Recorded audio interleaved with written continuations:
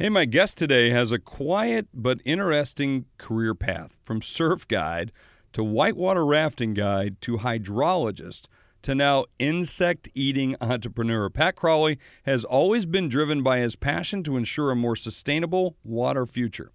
After a year of hitchhiking through Mexico and Central America, Pat Crowley returned to the U.S. and received an MS in watershed hydrology. Intending to use his education towards solving global water dilemmas he witnessed in his travels. Now, his concern for our water future here at home increased as he observed the disproportionate rate of water consumption versus the availability. After some time working in public water planning agencies, Pat decided to address the issue on a consumer level and co-founded Chapool. Now, this was back in 2012. Today, Chapool is the maker of the award-winning original cricket bar. I'm going to find out award-winning. Hopefully I won't forget that. But who gave an award? But an original cricket bar, award-winning original cricket bar, and it was a successful graduate of the TV show The Shark Tank, where he was funded by Mark Cuban. So he joins us today to discuss the importance of sustainable business. He's one of the world's most respected business experts, Jeffrey Hayzlett. I want to take you behind the scenes on what's happening in business today. And whether you're on Main Street or Wall Street, we're going to find out the secrets behind their success. This is All Business with Jeffrey Hayzlett, brought to you by Dunkin' Donuts. Okay, so the first question, first of all, I get it. Okay, it makes sense to me. I get this. But seriously, a company that's made from basically a product that's made from bugs. I mean, how did you come up with the idea? Yeah, it's a pretty long story to tell the entirety of it. But basically, I had a career in water planning, trying to figure out essentially where we're going to get our water from in the future. And from that perspective, we need some large-scale changes to our food and water supply. So it was from that frame that I was looking through when I came upon insects as a very efficient form of food to raise. They use a fraction of the water resources that our current protein does, and it just makes sense. I've done a fair amount of world traveling. I've seen people eat insects all around the world, and it's really, when you look at it from that perspective, it's actually pretty silly why we don't eat insects here. Yeah. So it just made sense, and it was about time. People have been talking about it for decades, but the conclusion statement from all these academics and all these food scientists was, well, people aren't ready for it. Well, Americans culturally won't accept it. And I decided to challenge that notion. And, well, first of all, we can go off this whole water thing, which I absolutely agree. I mean, that's why I live way out in the country where I am, next to a water source with wells and I mean everything. So I'm self-sufficient from that perspective. Not that I'm this, what do you call those bunker guys? I don't know what the survivalist, or not the survivalist, but the doomsday prepper. Oh, preppers. Yeah, I'm not a prepper. Preppers, yeah. I'm not one of those guys, although I could be confused for one of those guys from time to time. But I've always said, the biggest resource that we've got in the world is water, and which we all, I think, would agree to that. And it's the one that we squander the most. And two, it's going to be one of the most valuable. It's going to be more valuable than oil in the future, quite frankly. That's just my own 2 cents. But, as you go ahead, you were going to add something to that? Yeah. I think there's a lot of people in your position as far as thinking that they're self-sufficient, but the reality is, you're not. A lot of groundwater wells are declining, and the groundwater is rapidly being depleted. And so none of us are immune to these global impacts that all of us are facing in the future. So there's solutions that require all of our attention. Well, and it's got to be a collective effort, right? I mean, it's got to be like everybody's just, hey, wake up, smell, in this case, smell the bugs, right? Right. I mean, that's really what it is. I mean, how did you come up with the idea? Is it because I read a lot of your background, rafting, whitewater, but you're a hydrologist and the things that you did there. And was it just when you were like walking through the Amazon or walking through Central America, walking through all these places, you said, hey, these other guys are doing it, I should do it, and then I can make a business from this? Actually, the real catalyst was a TED Talk that I was listening to. I love TED Talks as inspiring ideas. And I was listening to one on the way to work, and it was from a Dutch professor that was talking about insects and how it was a very viable solution to a lot of these global food supply issues. And that was really kind of what planted the seed. And then I just looked at all the data behind them on the efficiency of raising them, the feed to biomass conversion ratios, and the nutritional aspects of them. And it was just a no-brainer. I said, well, we have to have this in our food supply. And my thought was that we needed to reverse engineer the supply chain. We have so many market forces that drive our environmental impacts aren't necessarily thought out in advance. It's just whatever happens to be marketed the best. And so I thought it just needed a marketing appeal at the consumer level that would then drive a pull-through demand to create more efficient and sustainable agricultural industry. So just kind of start from the top and work its way backwards. You know, Pat, I got to tell you, I'm sitting here listening to listen to you, and I'm just one, totally impressed. Two, I'm sitting thinking this is not what I was expecting when I was going to get you on the radio. Seriously, I thought I was going to get some guy, a pot smoking guy. You still might smoke that in some states; it's very legal. But I thought I was going to get this kind of hippie dude because you got a little bit of that vibe going on the websites and the stuff I see. And I didn't think I'm going to get this guy who's like speaking with lots of words with lots of syllables. So what would you're not the first person that has told me I've thrown him off. I think that the long hair may do it. Well, that sometimes throws us off, especially when we're thinking about these kinds of things. I mean, it just seems far-fetched. So when you say these conversations are going on, I'm just like, really? Is there like a trade show for this? Is there like a convention where people are talking about, okay, what's the best bugs? What's the best way to raise them? I mean, there's got to be something like that going on, right? Yeah, that's funny you mentioned that. This year in Detroit, we had the very first insect protein industry conference, and there was how many people? 400 people. Are you 400 people? 400 people. Holy crap! Yeah, from all over the world. And they paid a fee to get in. They paid a fee. That's right. They paid good money to be there. It wasn't just people off the street that happened to wander in for free food. Was it? By the way, were the sessions were they exciting? Or were they quiet as crickets? Ha! No, it was a joke. All right, so that's a bad joke. No, they were very exciting, especially for someone as intimately involved as I am. So So you sit around. Come on. I'm going to ask you this question too. This is kind of wild. But did you ever eat bugs when you were a kid? I did. I went to a Boy Scout camp at Philmont Scout Ranch. I remember. I think that was the first time that we ate ants on the trail when we were out backpacking. Yeah, that was the first time. And then, traveling down in Mexico, I ate chapulines tacos. I ate some milpain worms, and it just kind of. But it was always a novelty. I can't believe I'm doing this as an adventure, or the excitement and the adrenaline of it was the main driver for doing it. It was never, considering it a realistic food supply. Yeah. Let me take a quick break because I'm going to bring up my friends from Dunkin'. I don't know how they're going to feel about this. I'm trying to think which coffee goes great with cricket. I don't know. So, my guys at Dunkin', they're another company which is part of Social Change. Our friends at Dunkin', which they're really proud to be the first national brand to sell espresso beverages made from fair trade certified espresso beans. So I wanted to bring that up today. I thought that was a good thing since we're talking about sustainable futures to bring that into the mix. But my friends at Dunkin', they make me happy. They make a lot of people happy.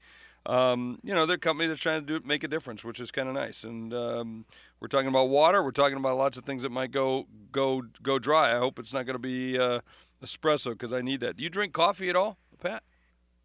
I do. I have one right in front of me. We actually have a coffee-flavored bar as well. Dark chocolate coffee and cayenne chili. Oh, man. We're going to talk about all those. And I've ordered them because I'm going to eat some. I'm going to eat some as part of our lead up to the promotion of this event. So I'm really looking forward to it. I just sent somebody down to 56th Street down here in New York. They're selling them there. We were talking about. Oh, yeah. Yeah, we're talking. Who's the retailer there? We might as well give them a shout out. Westerly Natural Market. Oh, there you go. Are they mostly sold in natural markets, those kinds of places? They are, yeah. It's a really high-quality protein, and a lot of people that are focused on the quality of their protein and getting away from soy and whey have been the most receptive to the concept, just really looking at it from a purely nutritional standpoint. So that seems to be the best outlet for us right now. Yeah. Is there any national chains or anybody that's picked it up? Yeah, we're in Sprouts, which is mostly in the West. Natural Grocers, kind of west and central parts of the country, and then Publix is the other larger one in the You're southeast. in Publix? Those are in Publix? We're in That's Publix, great. yeah. What about like Whole Foods? Not Whole Foods. Not no. yet.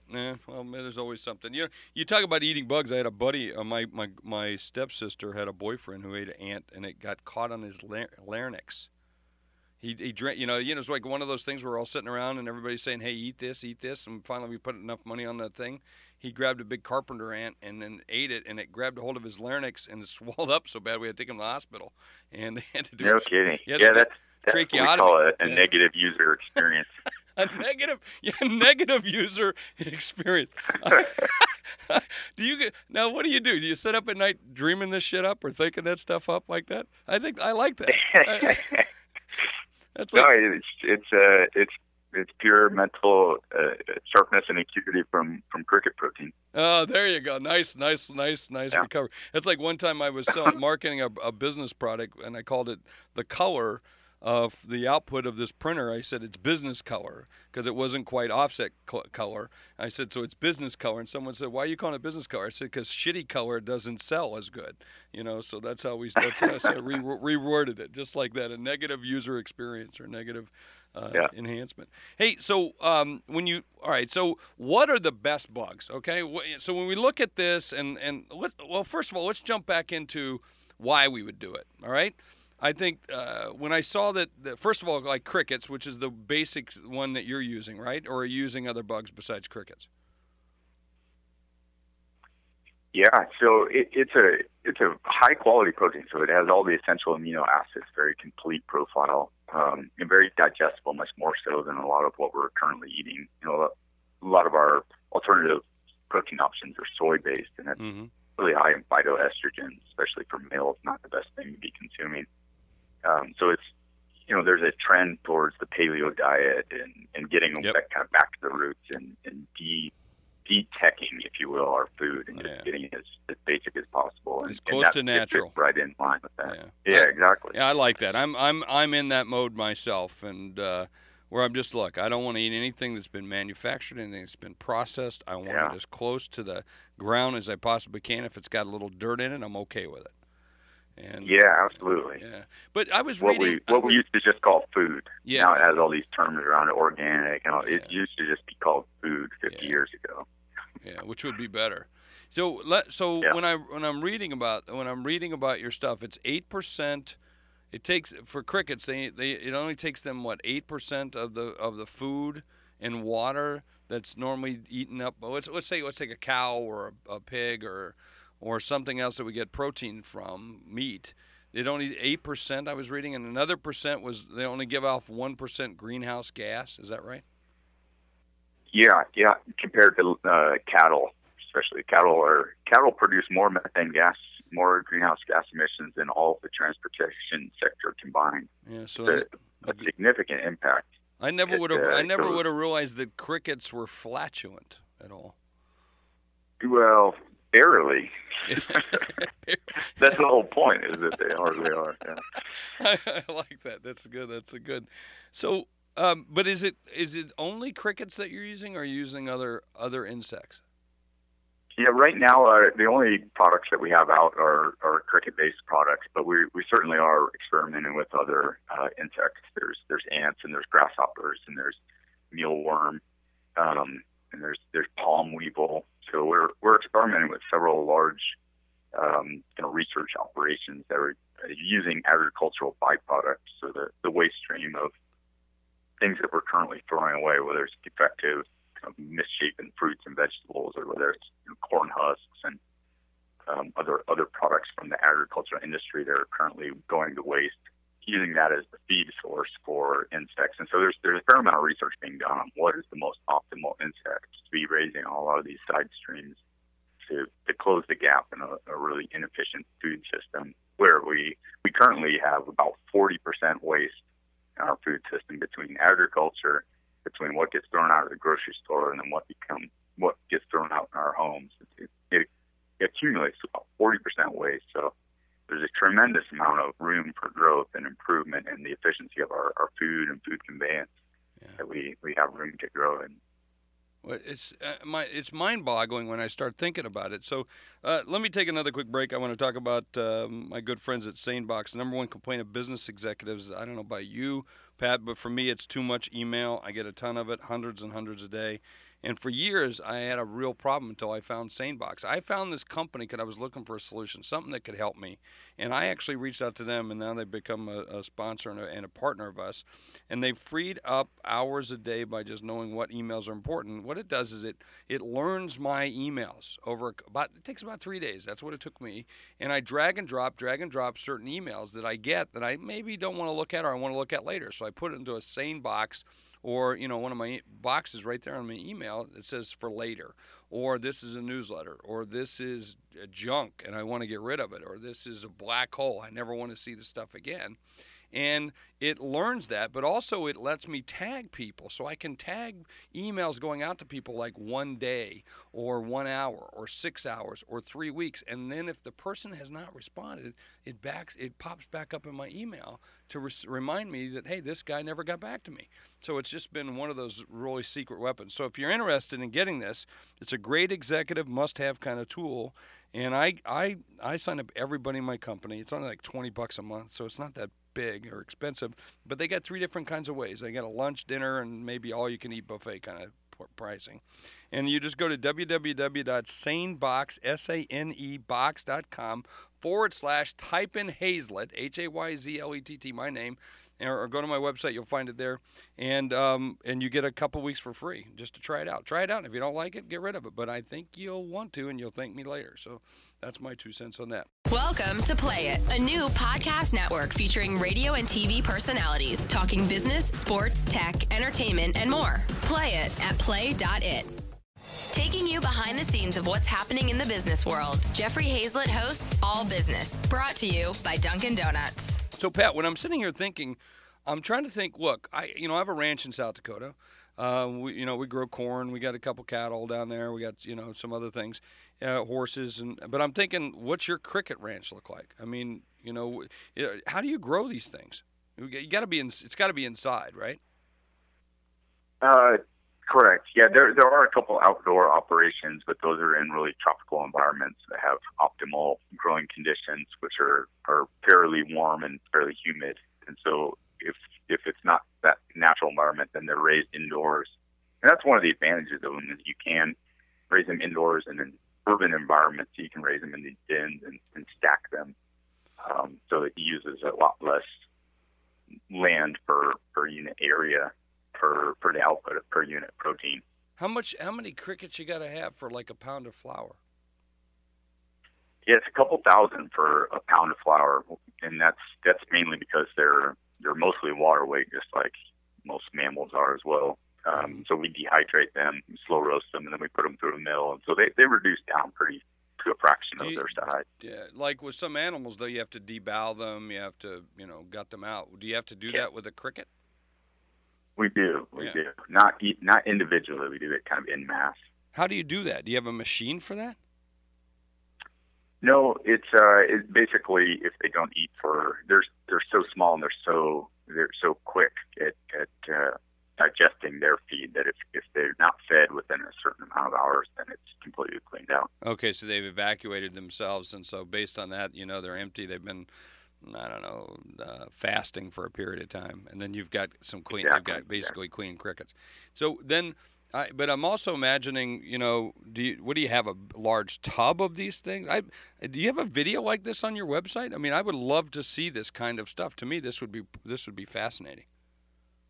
Yeah, we don't have a video of that necessarily on our website. I have a couple of images that I can shoot your way, but yeah, picture like a large cooler and take the lid off, and that's about what they use, usually insulated box like that. Mm-hmm. And you actually don't even have to have a lid on them as long as they have a consistent feed supply, because it mimics their natural environment. They like dark, high density locations where they're, in the natural environment, they're crawling under rocks and whatnot. And so as long as you have enough food and things for them to crawl on, they're pretty content. They're happy. They're happy. Happy crickets. Happy crickets. Happy crickets. Good flour. What? So do you? I mean, how does a person get started? Do you have like a wrangler, a cricket wrangler? I mean, I'm just trying to think of all the different things. I'm trying to like look at this like a cattle operation, because it's basically like the same thing, just a little different. Just happen to be crickets. So. Yeah, absolutely. Yeah, it's probably a little more similar to poultry operation, but they prefer the term ranchers, cricket ranchers, I think. Yeah. But we've been growing. That was one of the reasons why we started with crickets as the insect of choice. Is that we've been growing insects in this country for decades. Yep. Started out with the fish bait industry, and then it was for reptile feed, and so now there's actually a big surge in the growth of the cricket farming operation, specifically for human consumption, as the demand for them grows. But it's a decades old. There's several multi-generational farms in the U.S., and so that industry knowledge was already in place. The infrastructure was already in place, and so we could just utilize that to grow insects for slightly different end use. And so what kind of crickets are you using? The regular field cricket, or is there a different type? Yeah, exactly. Brown cricket and Acheta domestica. Mm-hmm. We've experimented with a couple. There's about 3 to 4 different varieties grown in the U.S., and they all have a unique taste, and they have different kind of growing conditions, but we settled in on the Acheta. Okay, now I've never eaten a cricket. I will tell you I've eaten grasshoppers, okay? And I've roasted them. I've tried that, okay? But I've never done a cricket. So what would I expect if you just said they have, like, there's 3 different kinds of cricket or 4, and they have different taste? I mean, what would you, it's like variety of wines. What would it taste like if I ate one? Yeah, they're so efficient at turning feed into their biomass that their taste profile mimics kind of whatever they're eating. So they taste kind of earthy, kind of like a sunflower seed, or like flax, if you've ever had flax meal. Yep. Flax. But that's actually one of the exciting opportunities in the industry, is that you can start flavoring them based on their diet. So I know people that have been raising them on jalapeno peppers, and then you have a spicy cricket at the end. And so there's kind of room for fun manipulation like that. Well, they do that with honey. I mean, I have honeybees, yeah, exactly. And so I have a certain taste to our honey that's different than everybody else's because of what they pollinate and use. So, and it's like different types of honey around the country. There's orange blossom, there's clover honey. I think clover is the best. But why wouldn't you just add that afterwards? Or do you think it's better to come through that source? I mean, actually, quite frankly, I'm sitting here thinking, and I always like to have these kinds of conversations, like milk. Milk's a great example of that. If you weren't going through this milk thing where you're going to a store and getting it, but you got it right from the cow and you see it and you milk the cow, if they've been eating dandelion greens, man, that milk is yellow. And it has a different taste than a one that's been on maybe some tall grass or something, some different kinds of grasses. So it's the same thing here. Yeah, absolutely. Yeah. Do you take? Yeah, we're so used to having things in the grocery store be just an exact certain way every single time, and we want it to be that very sterile white, and we're so removed from actually seeing the cow produce the milk and seeing the grain grow from the field that we don't realize there is just a tremendous amount of variability in the natural environment that should be represented in our food supply. And we should have it, quite frankly. I mean, different tastes and different things that, it's just like water. Water tastes differently depending on where you drink it. That's actually one of the main reasons for introducing insects is that my former background as a scientist was I measure the health of an ecosystem based on the diversity of the species within it. And so if we look at our food supply, our global food supply, or our national food supply, the more diverse it is, the healthier it will be, and the more robust and the more readily it will be able to adapt to changes that come our way, whatever those may be, in the conveyance system, in a changing climate, whatever happens to come our way, we'll be able to adapt a lot quicker if it is more diverse. My ancestors from Ireland had a very monoculture crop when we had a potato famine, and that's why I'm in the United States today. It's because we relied on a monoculture crop, and we're kind of trending in that direction in the United States. We're getting rid of a lot of the diversity of our agriculture, and so introducing insects is a way to create a solution towards that trending towards a monoculture food supply. I want to talk the money, and as I think about the money, I want to remember my good friends at Liberty Tax. They're on board here at All Business. Liberty is one of the fastest-growing retail tax preparation firms ever. 4,000 offices across North America, and by the way, it's a great seasonal business too. So hey, when you're running you're a cricket rancher and you want to take a break, you can also do some taxes on the side. And so there's a great tax prep firm, and so don't forget to look at Liberty when you're looking for that. So how big's this industry? Are you the biggest player in the United States doing this? Yeah, we are. We were the first ones that started in 2012. So it's a fairly early industry, very nascent industry still, but it's been rapidly growing. One of the faster growing in the food market. So it's trending towards 100% growth every year, and we're looking at several $100 million industry just in the United States in the next 10 years. So that's still a new thing, and still not mainstream, but a couple $100 million's not bad, but it's not a huge business, or certainly not a big industry yet. Because I would tend to look at we're definitely pioneering the foundation of it right now. Yeah. So how many employees you have today? I'm just curious to know. Yeah, we're at 8 right now. Oh, well, good. That's you're starting to break. The next one's 10, and you get from 10, you got to go to 100. So that's I always talk about adding zeros. So you got some funding, and how you came about was through my friends at Shark Tank, because that's where you went and got $50,000 from Mark Cuban. What was that experience like? It was wild. It was just as much of an adventure as anything else in my background, working as a whitewater rafting guide, shooting a big rapid. Yeah. It was quite an experience to walk in there and make those sorts of lifelong decisions in a matter of minutes, essentially, under bright light and camera. So it was a great experience just in and of itself. But well, I know you went with Mark Cuban, but who else were you impressed with in the tank? They're all fairly impressive in their own regards, for sure. I think I started to reel Herjavec back in.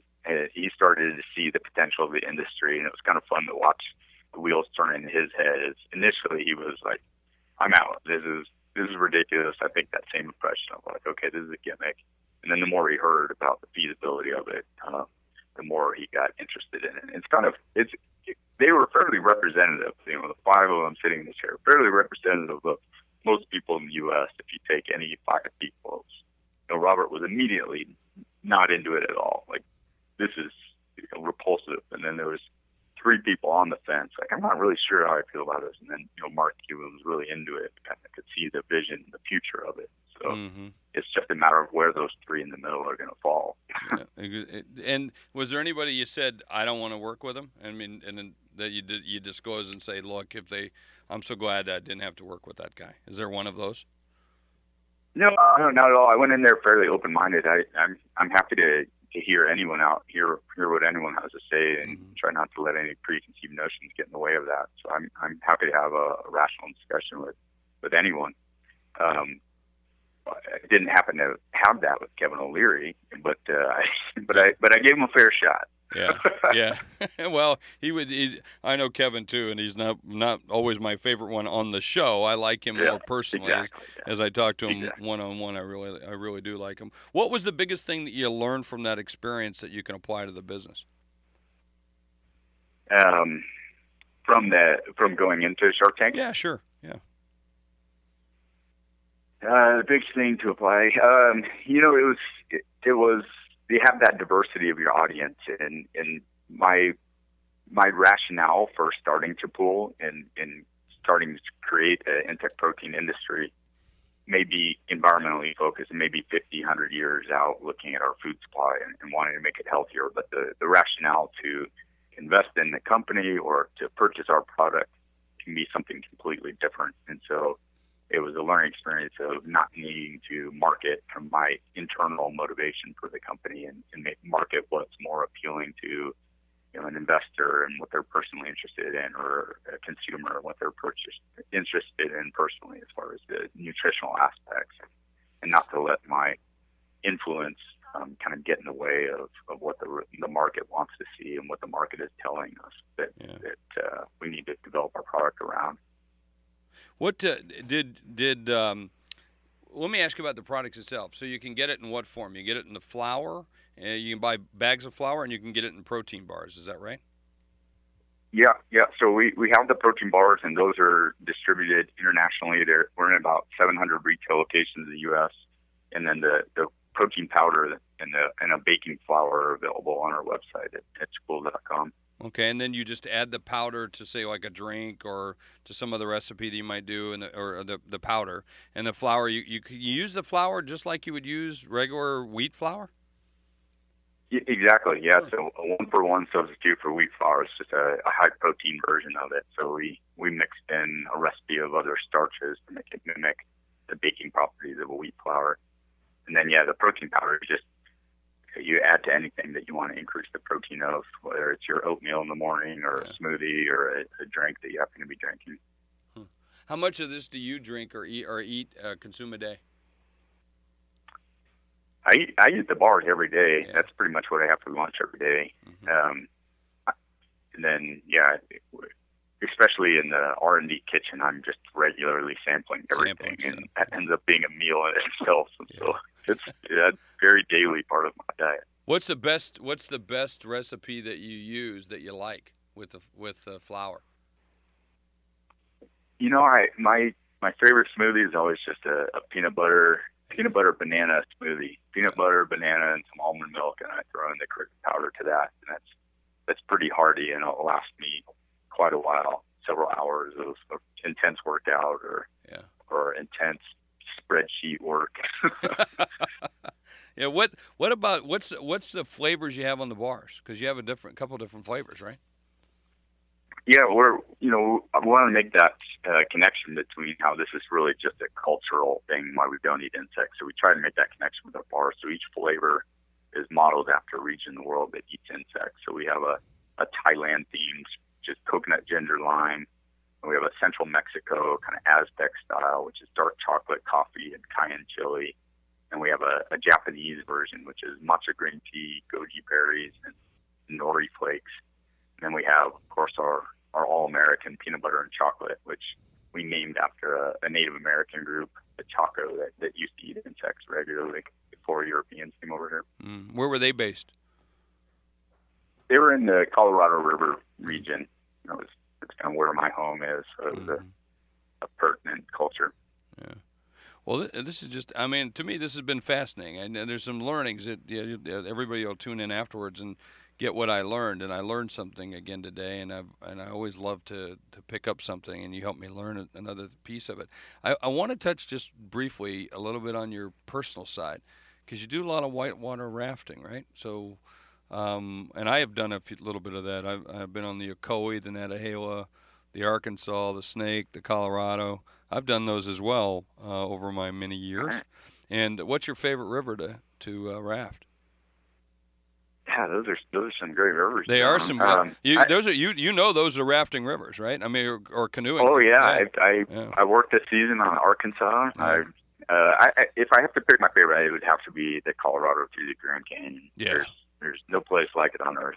I haven't done that trip. I haven't done that trip through the canyon. Oh yet. Man, you got to get down there. No, I want to, and it's but you got to sign up for 7 or 14 days to do it. So it's but I do. You do, yeah. It's remote country out there, so you can't just be in and out for a day or two. Yeah, one day I'm going to try to talk my son into going doing that and just doing it. But that's 14 days right now. That's a lot of time. So and then I'll have to pack a lot of cricket bars with me. You will, absolutely. If you go with some of the outfits, you'll be stocked with them in your food supply. We got into some of the rations, but I don't know that there's ever been a person that took 7 or 14 days off to do the canyon and then said, you know what, I really regret that. Yeah. Do you balance? I get a sense from looking at your website, Pat, reading a little bit of the stuff and looking at some of the press that you had, and my team did as they always do, a great job pulling it together. But I'm actually the one that saw something that you were doing, and I went, oh man, we got to get this guy on the show. But I got a sense that you balance your life with your business, meaning it really is a sense of like core to who you are, And I don't think you could separate the two, could you? No, I don't think so. It's certainly on my consciousness of trying to maintain that balance, but it's definitely like driving a car on ice where I'll steer way too far in one direction and then have to make a pretty corrective action. But so speaking of spreadsheets, I'll spend 36 hours in front of some every now and then when I have to, and not excited about it, but then try and take some time off to balance that out. But it's a work in progress. Yeah, no pain, no gain, babe. That's the way it works. That's the way it is in business. Yeah. When you're at the top, you get somebody. In the end, someone's responsible, and you got to make sure. And when you're the boss, that's the way it goes. And you're the CEO. Or I saw the head van driver, I think is what I saw. That's right, the head van driver. Which we all know what that means. Hey, it's been a pleasure, Pat. I thank you very much, and good luck with this. And I think we'll check back in with you and see how you're doing in another year. Taking you behind the scenes of what's happening in the business world, Jeffrey Hazlett hosts All Business, brought to you by Dunkin' Donuts. Okay, after the end of every show, I like to think about the things I learned. Okay, so I actually went out and did something, and I tried the product, okay?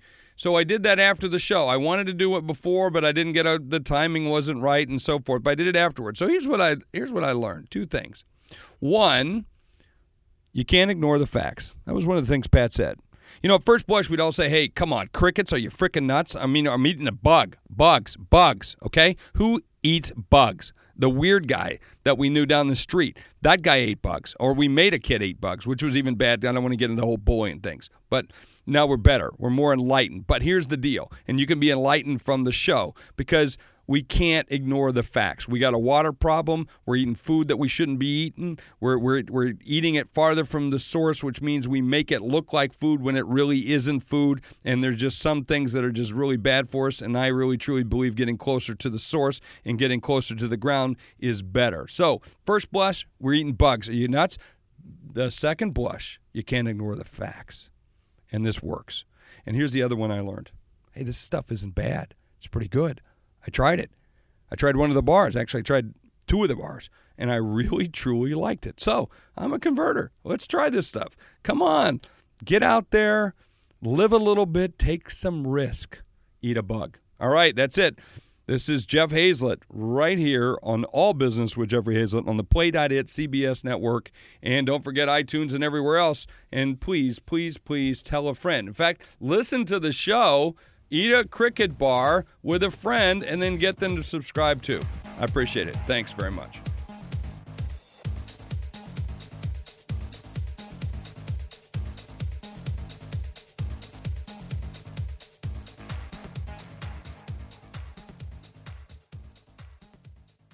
This podcast is a part of the C-Suite Radio Network. For more top business podcasts, visit c-suiteradio.com.